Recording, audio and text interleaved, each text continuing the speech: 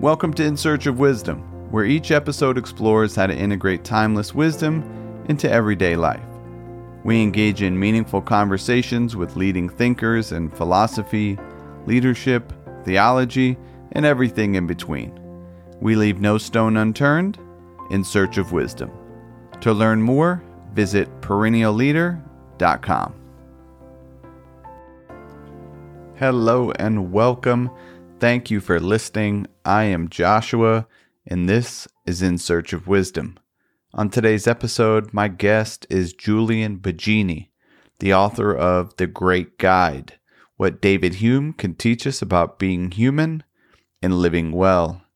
In this conversation, we discuss what we can learn from David Hume, how to be open-minded, the limits of human understanding, the wisdom of experience, and much more. I hope you enjoy this wide-ranging conversation. Please welcome the wise and gracious Julian Baggini. Thank you for coming on In Search of Wisdom, Julian. Thanks very much. That's a very wise, a very gracious introduction. I don't know if it's a wise one. Love it.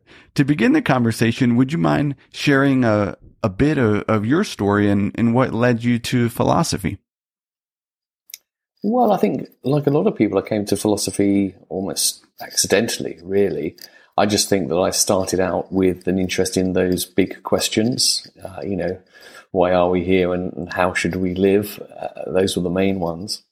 And in Britain, really, wasn't a culture of public philosophy when I was growing up. So you didn't really come across philosophy. It wasn't in schools.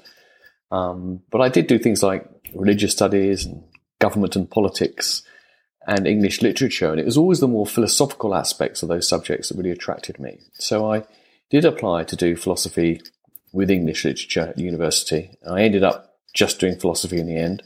And it was always just, one step at a time. It was only towards the end of the undergraduate degree that I thought, actually, I might want to do some postgraduate work. And it was only towards the end of the postgraduate work that I thought, actually, I want to carry on doing something in philosophy beyond that. But I didn't want to be that very narrow academic specialist. And fortunately, I've been able to carve out a niche as something of a generalist. How about the new book, The Great Guide? Why David Hume and why now, I guess? Well, I mean, with books, I think a lot of people, when you ask these sort of questions, they'll make it sound like there's some kind of, fundamental necessity as to why this book now. And they don't acknowledge the fact that there are lots of contingent factors around why you get to write the books that you write. I've always been, ever since I've done philosophy, a great admirer of Hume. But like a lot of people who I admire, there's lots of his work I'd simply never read because there's always something else to do. And I was approached very, very strangely by a Korean publisher who were writing a whole series of books on different philosophers and thinkers and artists. And they wanted to know if I would do one for them. And Hume wasn't on their list, actually. I suggested he should be, because although amongst the general public he's not that well known, he is the philosopher's philosopher. Surveys have shown that among professional philosophers he's the most admired, and they said yes. So I wrote a version of this book for a Korean publisher to be published in Korean. But in taking it from there, I actually got into it so much, and I enjoyed it a heck of a lot. And I ended up just talking with Princeton University Press.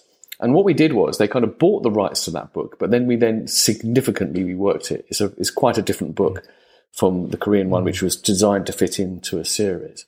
And the reason I sort of took it on in the first place for the Koreans was that, I'm a freelance writer. I need to earn to pay my living. And they were paying just enough to make it justify myself in dedicating the time. Because it was an excuse, really, to tie myself to the mast and spend that time with Hume and his work that I really wanted to do.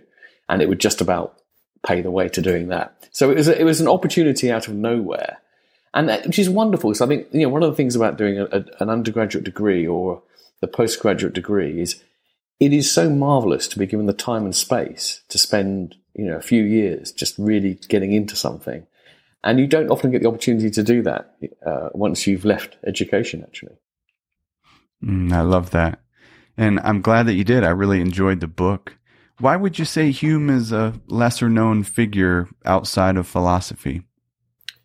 Well, I mean, I suppose the straight answer to that, I think, is just empirically true. When you talk about, if you ask people to name a philosopher, if they mentioned Hume, they probably wouldn't be able to say anything about him. They might know he was a notorious infidel, and that may be about it. But why that is the case, I think there are a few reasons. I mean, first of all, he just doesn't really conform to the stereotype of the tortured intellectual. I mean, if you think about a lot of philosophers who are most well known, you've got like Nietzsche, who's this kind of really kind of iconoclastic figure, or you've got someone like Kierkegaard, who's this sort of melancholic chap. Socrates, who died for philosophy. There's something sort of romantic about these figures. And Hume wasn't like that. He had a crisis in early life, which he recovered from very quickly. And after that, he was just a very well-balanced, even-tempered person who didn't have any great crises and was just very moderate. And I think, unfortunately, moderation doesn't sell very well. I wish it did, because most of my work is quite moderate. But, for example, when I write for newspapers and magazines, an issue I often have is that often they want someone with a fairly extreme position, whereas my position is often it's a bit more complicated than that. Let's take a nuanced view response. But imagine yourself as a headline writer. That's a real challenge. It's all a bit complicated. It isn't a great bit of clickbait, I don't think. So I think it's partly that. It's also partly because his best known ideas in philosophy do seem a bit abstract. If you say Hume to a philosopher, they'll probably, the first thing they'll think about is causation, his ideas about causation. And maybe we'll talk about that later, but that's quite theoretical. It doesn't seem to be directly related to real life. Also, in terms of his moral philosophy, he doesn't sort of have principles for living explicitly. His moral philosophy is about the basis of morality, if you like, not a series of like moral precepts and instructions. So it doesn't seem practical from that point of view. But what I kind of discovered writing the book, or perhaps I thought this was the case before I started it, and it got confirmed writing it, was that when you look at Hume's life and work as a whole, look at the two things together, it makes a lot more sense. And you do get a philosopher who I think does tell us practical, useful things about how to live, and not just give us interesting philosophical arguments. One theme that seemed to come up for me quite a bit was around being open-minded. You write a skeptical open mind has nothing to fear and much to gain from seeking the company and opinions of those it seriously disagrees with. This seems to be an important theme and in need today. How do you think Hume can teach us to be more open-minded? Yeah, well, I think that's, again, a good example of when you look at life and work together, you get a more complete picture than just looking at one. I mean, in his own works, he was considered a kind of a notorious infidel and an atheist even, although he didn't really take the label atheist himself. But he was highly skeptical of religion, and particularly organized religion. But the way he writes about it, it's never just angry or dismissive. And one of his greatest works is the Dialogues Concerning Natural Religion. Although it's called a dialogue, it's actually got three participants. And you have three people arguing around, natural religion is the idea of whether or not there are arguments for God being the creator, for God's existence and so forth. And the point about that is it's quite remarkable because all three characters say things which, as a reader, you find yourself at times thinking, got a point there, that's sensible. You don't have kind of a fool guy or the hero. I mean, people even sort of disagree as to whether or not one of these characters, Philo, represents Hume's view. Most say he doesn't, that none of these characters actually represent his view, although Philo is the one who comes closest to them. Now, that's a really difficult skill. Compare that to Plato's dialogues. I mean, Plato's dialogues are wonderful in lots of ways, but one thing I always found somewhat annoying about them is that there's no question that Socrates is the smart guy and everyone else is just, there is the fool guy for him, really. They're there to either feed him the answers to make him look clever or to show how stupid they are. It's not a real exchange. Socrates is not learning from the people he's talking to. He is instructing them. So if you compare, the Hume's dialogues and Plato's dialogues, you see, one approach to this, which is about really trying to give the best account possible to people who have different opinions, and one is about, getting your own point of view across. And in his life, I think Hume lived that. It wasn't just in the dialogues. He spent a few years when he was young in La Flèche in southern France, where he was writing his first book, The Treatise of Human Nature. And he chose La Flèche because it was very quiet and didn't have many distractions. But also there was a Jesuit monastery there. And of course the Jesuits were highly scholarly people. And he spent long hours talking to them and chatting with them and enjoyed their company. He didn't agree with them at all about their theological views, but he found things of interest in their company.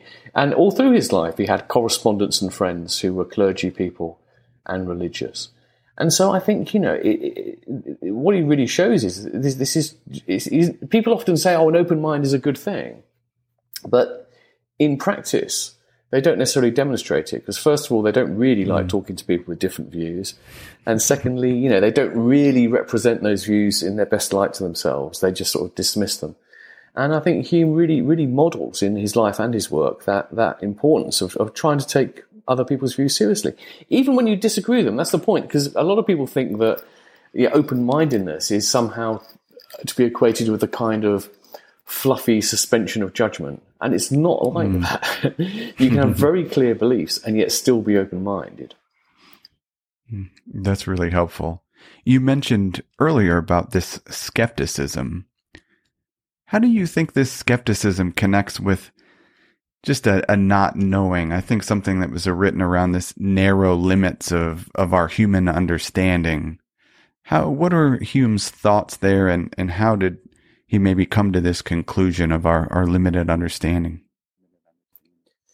Well, I mean, this is a very interesting point because skepticism, of course, has a very long history in philosophy. And a lot of people actually objected to Hume's philosophy for being too skeptical.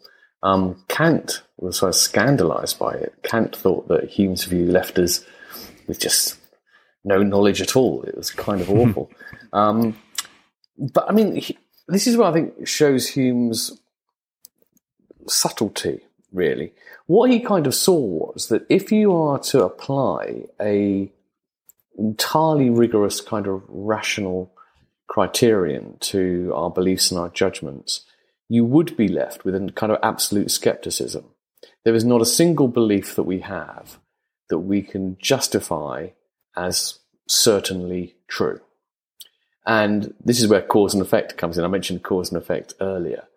But this is a very counterintuitive thought and probably won't sound persuasive if I give it in summary. But he thought, cause and effect, if you don't believe in cause and effect, you make no sense of the world whatsoever.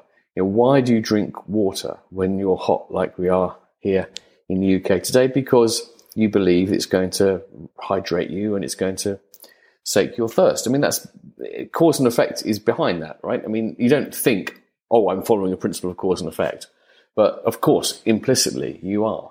Why do you why when you sit in your chair, do you do so not very gingerly because you're not very sure whether it's going to support your weight? Because, this is a chair you sat on before. It's sturdy. It's going to hold your weight. Everything we do depends upon assumptions of cause and effect. Hume's point was, though, that if you want to say, well, what justifies our belief in cause and effect, you don't get that justification from pure reason. Pure reason, but the reason being that pure reason can only tell you essentially about how concepts relate to each other. And there's nothing in logic which tells you that everything in the world must be the effect of a prior cause. That's not a logical principle. But then most people say, well, that's true, of course. We discover it. So experience tells us that everything is a result of cause and effect. But Hume's point is, well, actually, no. What experience tells you is that things follow each other with certain regularities. That's all experience tells you. When we say that the reason for that connection is that there is some causal power linking them, we're adding to our experience something that experience doesn't give us. Which, by the way, is why it's not completely ridiculous, that view known as occasionalism, which had a brief popularity in the 17th century, which was the idea that actually there is no cause and effect in nature, that God is constantly ensuring that the same things follow with the same regularity, right? So God's constant intervention is required in order to maintain the regularity of nature. There's no inherent power there. Now, to cut a long story short, because there's scholarly dispute about this, I don't think there's any reason at all to think that Hume doubted that cause and effect weren't real, that there are real causal powers. His sceptical push is to say, yes, when we say that is the case, that is something which is not strictly justified by experience or by logic, but it is something we just have to accept, right? And that kind of approach is one which he pushes skepticism to its limits. He pushes reason to its limits. He shows us what it can't do. But he then doesn't leave us in a place of desperation. He's just trying to sort of like make clear to us that there are certain things we have to accept to make sense of the world at all. And they don't stand on anything more secure. Now, if you can go with Hume on that journey and accept it, I think, and I can, then that's fine. But a lot of people are left troubled by that because they want to thump the table and say, yes, but I need more than that. I need security. I need to be sure that cause and effect are real. And I don't get that from Hume. Well, but that's part of the lesson, I think, the wisdom of Hume, which is we have to live with the acceptance of an absence of a fundamental justification and platform for all our beliefs. And that's not the same as saying that anything goes or we have no reason at all to believe in things or that all beliefs are equal. But it's about being really clear-sighted about the limits of what experience and reason can teach us. How does that show up for you by accepting that, Julian, in everyday life? Any examples that maybe come up where that comes to mind? Well, I think this kind of attitude in everyday life is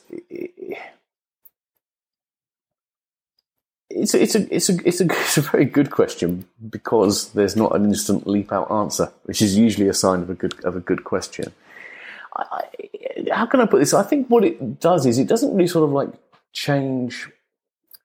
It's not like this changes individual things that happen in your day or the way you may approach a particular thing. It's more like the sort of background colouring of how you see the world. I mean, I'm probably not putting this very clearly, but I think that a lot of the time when we move around the world, there's a kind of the metaphor is there's a kind of a water that you swim in, right? And the water that you swim in becomes so part of who you are and such a natural thing, you don't notice it, but it is there.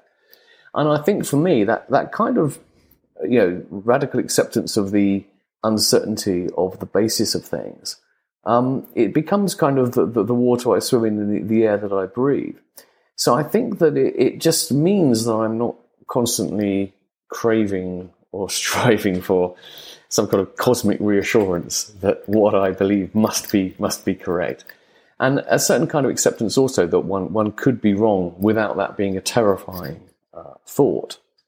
But I think it probably also does link in with other views I might have about the indeterminacy of the self and the impermanence of identity, the impermanence of life. A certain kind of acceptance that we live in a world which in some ways does kind of exceed our understanding or our capacity to understand, cannot grasp it. We can never fully comprehend it, but we can make enough sense of it to sort of get on and live in it and treasure it. I don't know if that's, and I don't know if it's an answer to your question, let alone a good answer. No, I really appreciate that, of coloring the background. It resonates with me, I think, sometimes of different models that may not apply, but there's running in the background that may, I guess, help make sense of things. Well, I think that's true. For example, I think that what happens when you meet someone you disagree with, for example? I mean, what's the kind of a natural reaction that someone has. And I won't pretend that when I meet someone I disagree with, I always have the right reaction, because I don't. Sometimes I do find myself thinking, well, that's just silly, or you're crazy, or you're foolish, etc., etc. But I think that kind of Humean background does make me kind of more kind of interested and curious and of why someone might believe that thing, and not just dismissing them as being crazy, even if I think that they are false.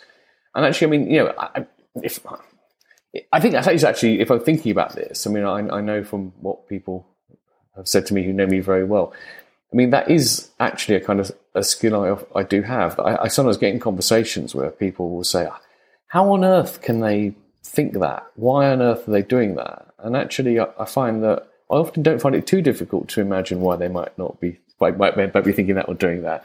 And I think, that's not because I'm a brilliant psychologist or I'm great at analysing people's motives. It's just that if you don't leap, if you keep that open mind, if you don't leap to the assumption that someone is obviously just foolish or idiotic, it often doesn't take a lot of thought to work out why they might be thinking what they're thinking or doing what they're doing. It's not as difficult as it seems, but we get blinded to it because we're constantly, because we want our own worldview to be reinforced. We just dismiss something that just clashes with it. Speaking of psychology, how does Hume's ideas align with maybe modern psychological research?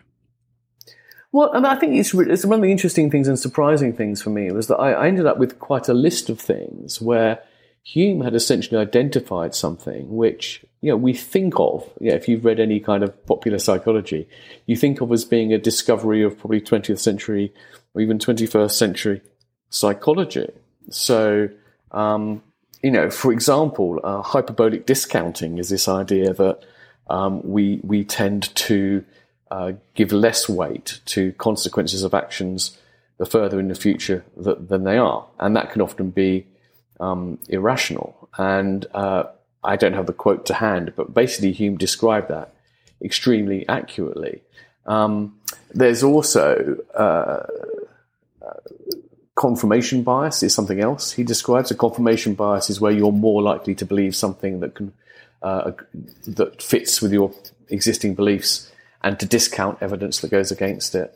And there's 6 or 7 of these things, at least, that he described. And it's actually quite remarkable because, he wasn't an experimenter. He just was a very keen observer of the human mind. I mean, and that was his fundamental topic. I mean, this first book was a treatise of human nature. I mean, his fundamental task was to try and understand human nature and, human nature in that broad sense, how the mind works, essentially how the mind works more than anything else, actually.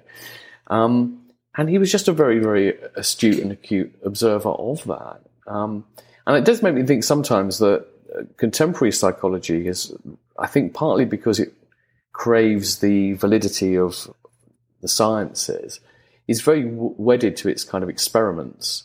But actually, I often think we know a lot of the experiments aren't very good, and they're or not very rigorous. They tend to generalize from very, very narrow laboratory conditions to general life.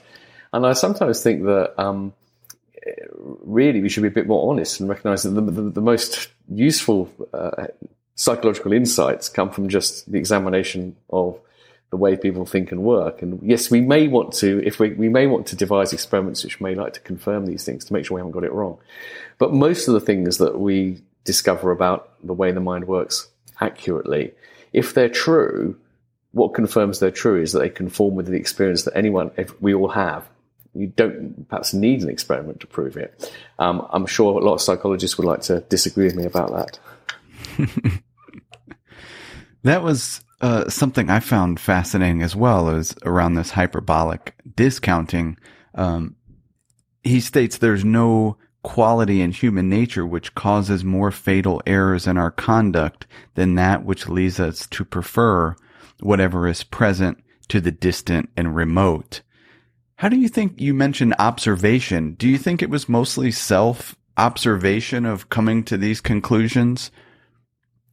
Or observations of, society and culture? That's a very good question, because I don't think you could know that by looking at the way he writes, because the way he writes, he wouldn't present his arguments as explicitly being based on any kind of experiment or specific observations. He sometimes gave anecdotes and examples.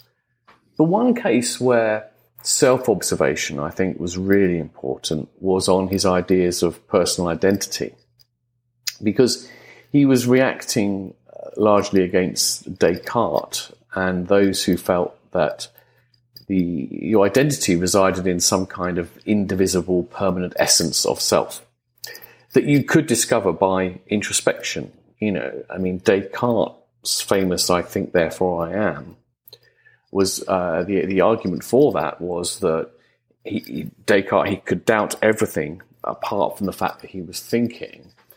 Somehow he got from that to the idea that the self was this indivisible, purely mental essence. There are some leaps there which I think were not valid in retrospect. But when he's arguing against that, he says, for my part, and so this is, as far as I can tell, when I enter most intimately into what I call myself, I find only certain sensations, memories, thoughts. I'm paraphrasing a bit at this point. So he explicitly presents that as an argument that this is what he finds when he introspects, that there is no I, there is only particular thoughts and experiences, and that it is this totality and collection of interrelated experiences which is the I, right? The I is the sum of its parts. The I is not the thing that has these thoughts and experiences. It is simply all these thoughts and experiences together. And he presents that explicitly as something discovered by introspection. And I think that's interesting. Although, of course, the implication is that the reader, if the reader cares to do this for themselves, they will discover the same thing. That's the fairly clear corollary of that. But on other times, he just offers these things as observations about, how people are. And again, I think he probably expected his readers to judge whether they're true or false on the basis of whether or not, when they looked as carefully as he did, when they attended to this, they thought, that's true. Or whether they thought, no, that's not right. You got that wrong. Hearing you explain it sounds like an influence potentially from Eastern philosophy. Is that coincidence? Do you see any sort of overlap there? Yeah, no, it's a very good question, and I think it probably is coincidence. Now, as you said, Hume's view of the self is pretty much the same as the traditional Buddhist view of the self, sometimes called the no-self view, but perhaps more accurately the not-self view, where not self, the self which is not, is a particular conception, atta, which is it has its idea in the what we now call the Hindu tradition. It is basically the same idea. I mean, there's no doubting it. So the idea that in the Buddhist language, they're the aggregates which comprise the self, and the self is this collection of the aggregates. And the idea that he might have actually got it from there, it remains an intriguing possibility. And look up online the very interesting long essay written by Alison Gopnik about this, who went into it a bit. And the connection she made was that Hume, as we said earlier, spent time in this Jesuit monastery. The Jesuits were often traveling to India in particular and studying the local religions and coming back. And there was one particular Jesuit who went there and wrote quite a long book describing the various views there, including the Buddhist view of the self. The book was never published, of course, because it was heretical to publish things outside of Catholicism, but the manuscripts did circulate in Jesuit institutions, and obviously this guy also travelled and spoke with people. And, Gopnik does show that it's pretty clear this guy had been to the monastery in La Flèche, not at the same time as Hume, but a little bit earlier. So therefore, there is a very possible route of transmission there. And so that's the hardest evidence we've got. Against that, I would say that there are two reasons for thinking, although it's been nice to think that's true, although not nice to think that if it were true, Hume didn't acknowledge it, right? Because if it were true, why didn't he say, and maybe that was prejudice, because he felt there was nothing we could really learn from the East, because despite being a great figure in lots of ways, he was not a perfect human being at all. He did have some racial prejudices. But I think the main reasons for thinking it wasn't that were two. First of all, Hume's view is very similar in many respects to that of John Locke, who came before him. So, you can see his view as a development of Locke's without the need to hypothesize a third party. And the second thing is, which is more straightforward in a way, if this view is correct, which I believe it is, and if the way to sort of show its correctness is essentially by careful introspection, you would expect the same idea to be found independently in different parts of the world, right? It was only a matter of time before someone in the Western tradition identified this idea as had been done already in the Buddhist tradition. So I think that the fact that it follows on quite naturally from Locke's view of the self, and the fact that it's something which, in a sense, it only takes a very astute observer to notice, and it is true, means you don't have to postulate the encounter with Buddhism to account for its emergence in Hume's thought.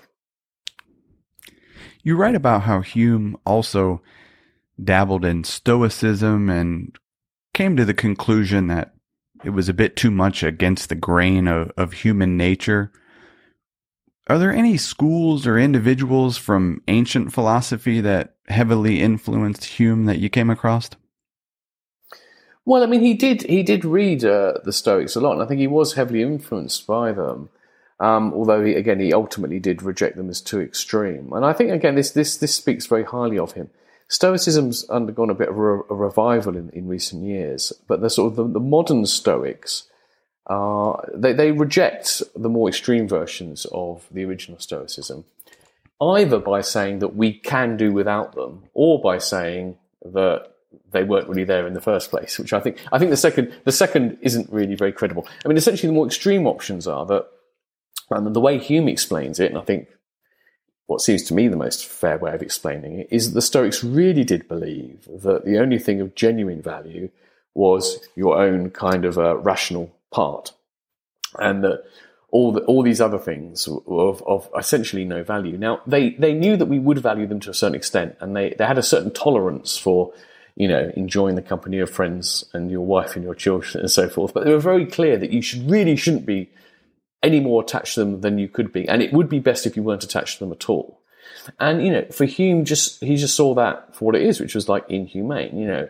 And that insight he got quite young, I think, was very important, because a philosophy has to be a philosophy for human beings, not for kind of idealized creatures that we would prefer human beings to be. So he had a realism there. But I think in a way, this is one of the most curious things I find about Hume, is that one of the ancient philosophers who he has most in common with, I think, is Aristotle. Mm. And he definitely would have read Aristotle. I got to see the library at La Flèche, which has a lot of the original volumes that were there when Hume was there. The works of Aristotle were all there. He hardly mentions Aristotle at all, once or twice, and never about his ethics. But the thing that Hume is almost a carbon copy of Aristotle on is his emphasis on character.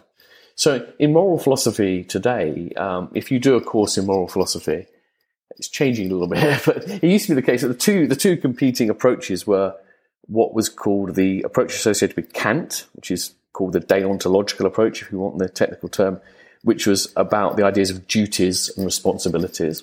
That we have certain duties and responsibilities, and that's what is the basis of morality. Or the consequentialist approach, which is basically saying that the right thing to do is that which produces good results, and the bad thing to do is that which produces bad results. End of story.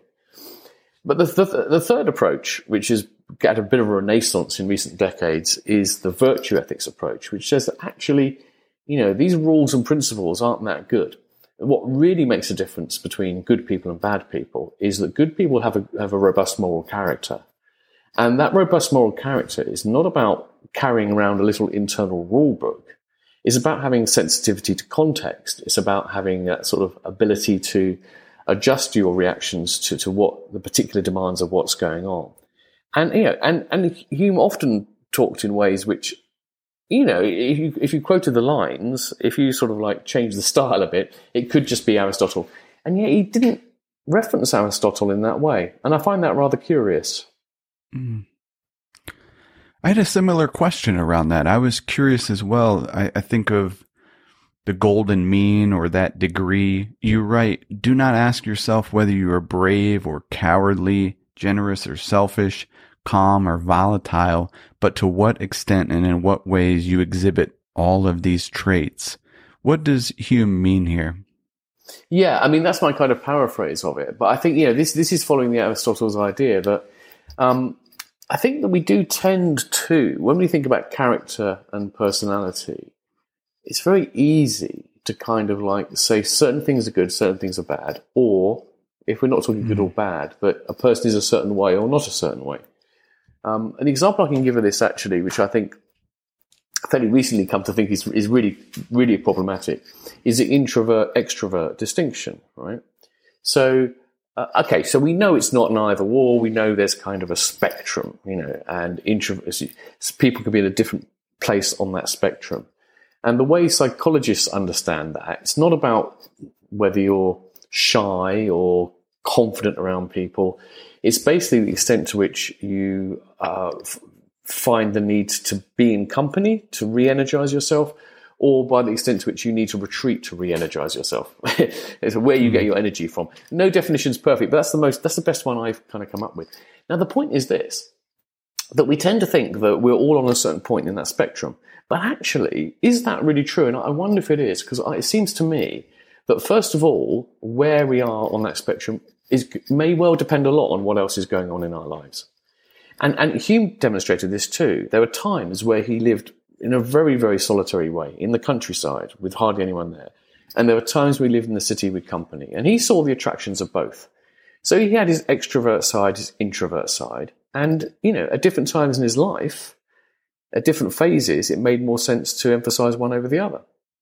But also just simply, even within a small phase of life, on certain days, you may feel more one than the other. Depending on what else is going on in your life, you may feel more like one than the other. And so I think it's once you say this, it kind of sounds obvious to people. But then you think, so why is it though that we tend to sort of think of people as being one of these things? Now with virtues, virtues is an old-fashioned sounding word, but a virtue is essentially a kind of a disposition to act in a certain way, which has a moral character to it. So, the easiest example is bravery. So we tend to think that people are brave, good thing, cowardly, bad thing. But the Aristotelian approach, which, again, Hume's writing basically echoes, is that it's not as simple as that, because context is all for a start. So there are situations where to be, as it were, brave, you go too far with that, and you're in fact being rash. You're putting people at risk, you're putting yourself at risk too much, and that's not brave, that's rashness. And there are other situations in which, it's not being cowardly isn't being cowardly, it's being appropriately cautious. And the point is that you can't even say there's an appropriate midpoint between these things which is right for all situations. Some situations call for us to take greater risks, where we need to be more towards the rash end of the spectrum. Other situations require that we're more cautious, and the right point is closer to the cowardly end of the spectrum. So it varies according to context, to moment, etc., etc. And, this, of course, makes life very messy and complicated. I mean, people really don't they? I mean, one thing I've learned from a very young age, because I liked it myself, is to do little psychometric tests or anything, and to give yourself a label, give yourself your Myers-Briggs profile, whatever it might be. There's something we find very reassuring in being able to kind of label ourselves and others. But the much wiser approach, which I think Aristotle and Hume advocated, was to recognize that, to be a really mature and reflective person, you need to be a little bit more flexible than that, and to be a bit more adaptive, and don't people say they don't like to be put into boxes, but it's amazing how often people do voluntarily put themselves into boxes by giving themselves these character and virtue labels. That is great. Love the analogy. As we start to wrap up with our time, I wanted to touch on your book, How the World Thinks, which I recently started really enjoying. You write, understanding philosophy is a window into culture. Does Hume's philosophy provide any insights into the culture of his time? Well, it does. I think largely in the negative ways. The ways in which Hume was right turn out to be fairly timeless, I think. And I think that's one of the interesting things about philosophy. You can still read old philosophy in a way in which you can't read a lot of old science, And even history as well, actually. Hume's histories are pretty out of date. They're just a bit superseded. But where he got things wrong, I think you really do see the influence of his culture on him. So, for example, I mean, there was quite a big fuss last year because Hume wrote a racist footnote. There's no other way of putting it. In one of his essays, he has a racist footnote in which he basically claims that all the non-white species of mankind, as he puts it, are inferior in some ways to the whites. Now, he didn't say that therefore, slavery is justified or anything. In fact, he wrote against slavery very, very explicitly. But nevertheless, you can only excuse so much. This was a racist footnote. And that shows you that even a man of Hume's intelligence and insight and self-awareness could, in that kind of milieu, be blind to something. And I think this is important because I don't think we should have any heroes from the past that we think got everything right. I think that's very dangerous. I think being reminded that even some of the finest minds in history were badly wrong on a few things is a really important reminder to be vigilant and not to be complacent and assume we've got things right now. People who say, if I was living in Hume's age, there's no way I would have said that. I think, to be honest, they just don't know. How can you possibly say that? And similarly around his attitudes to women, I mean, I don't think you could claim that Hume was a really awful misogynist, but he clearly did believe that the feminine mind was differently constituted to the masculine mind and more suited to things like literature and poetry than it was to harder kind of subjects, And again, that's just an unfortunate mistake which reflects his times. So we do see that, but more positively, what you really see in Hume, what reflects back his times, I think, is this sort of tussle that was going on between a tradition of thought which thought that reason, unaided reason by itself, could give us knowledge of the world, even God and everything, and the rising natural sciences, which said that actually no, reason by itself can't do these things. We need to base our understanding on reason, on evidence and experience. And Hume fell onto that side of the debate. So you kind of see that kind of great debate of the time being played out in his works as well. And also, of course, religion. I mean, it's hard to understand how controversial some of Hume's writings on religion were. But they absolutely were, and he held off publishing some things during his lifetime because they were deemed too controversial. His essay on suicide as well was only published after his death because he feared that he would come into too much censure if he was seen as promoting or endorsing suicide. How has writing this book on Hume maybe changed how you think about him and his philosophy? Well, like I said, I was always an admirer of him, but I think my admiration has, it's curious in a way. It has overall grown, even though I've come to see some of his flaws more clearly. And I think that's kind of, might sound paradoxical, but I think that's kind of right. If you're in a long-term intimate relationship with someone, for example, then one of the things that happens there is that you get to see not so much the flaws of your partner, but the flaws of yourself more, because you see them reflected back at you. So, but at the same time, that's also part of the developing of that kind of love and affection as well. So I think, we understand how coming to really be honest about people's flaws can be part of coming to embrace them. But I think my admiration for him has grown quite a lot. And I think that it's also been really helpful to be able to sort of spot the ways and look at the ways in which he did get things wrong or had certain weaknesses or biases, because in a strange way that reinforces the broader thrust of it. That those details only reinforce the truth of the broader thrust of his philosophy, is that we have to maintain this open mind, this skepticism, and this self-questioning. But ultimately, he also lived a good life, happy life, and he faced death with great fortitude, and he wasn't looking forward to it. Don't get me wrong, but he dealt with that so well as well. And it's also very encouraging to have a figure like that who can show us that without any belief in anything to come, we can face our death knowing we've lived well enough. Without kidding ourselves, we've lived perfectly. If you could plaster up a Hume aphorism on billboards or bumper stickers, what might that be? Oh, crikey. I don't know. I think I would like, in a way, I would like to do one, but a degendered version, because in the original he talks of a man. But I think it would be, be a philosopher, but amidst all your philosophy, be still a human being.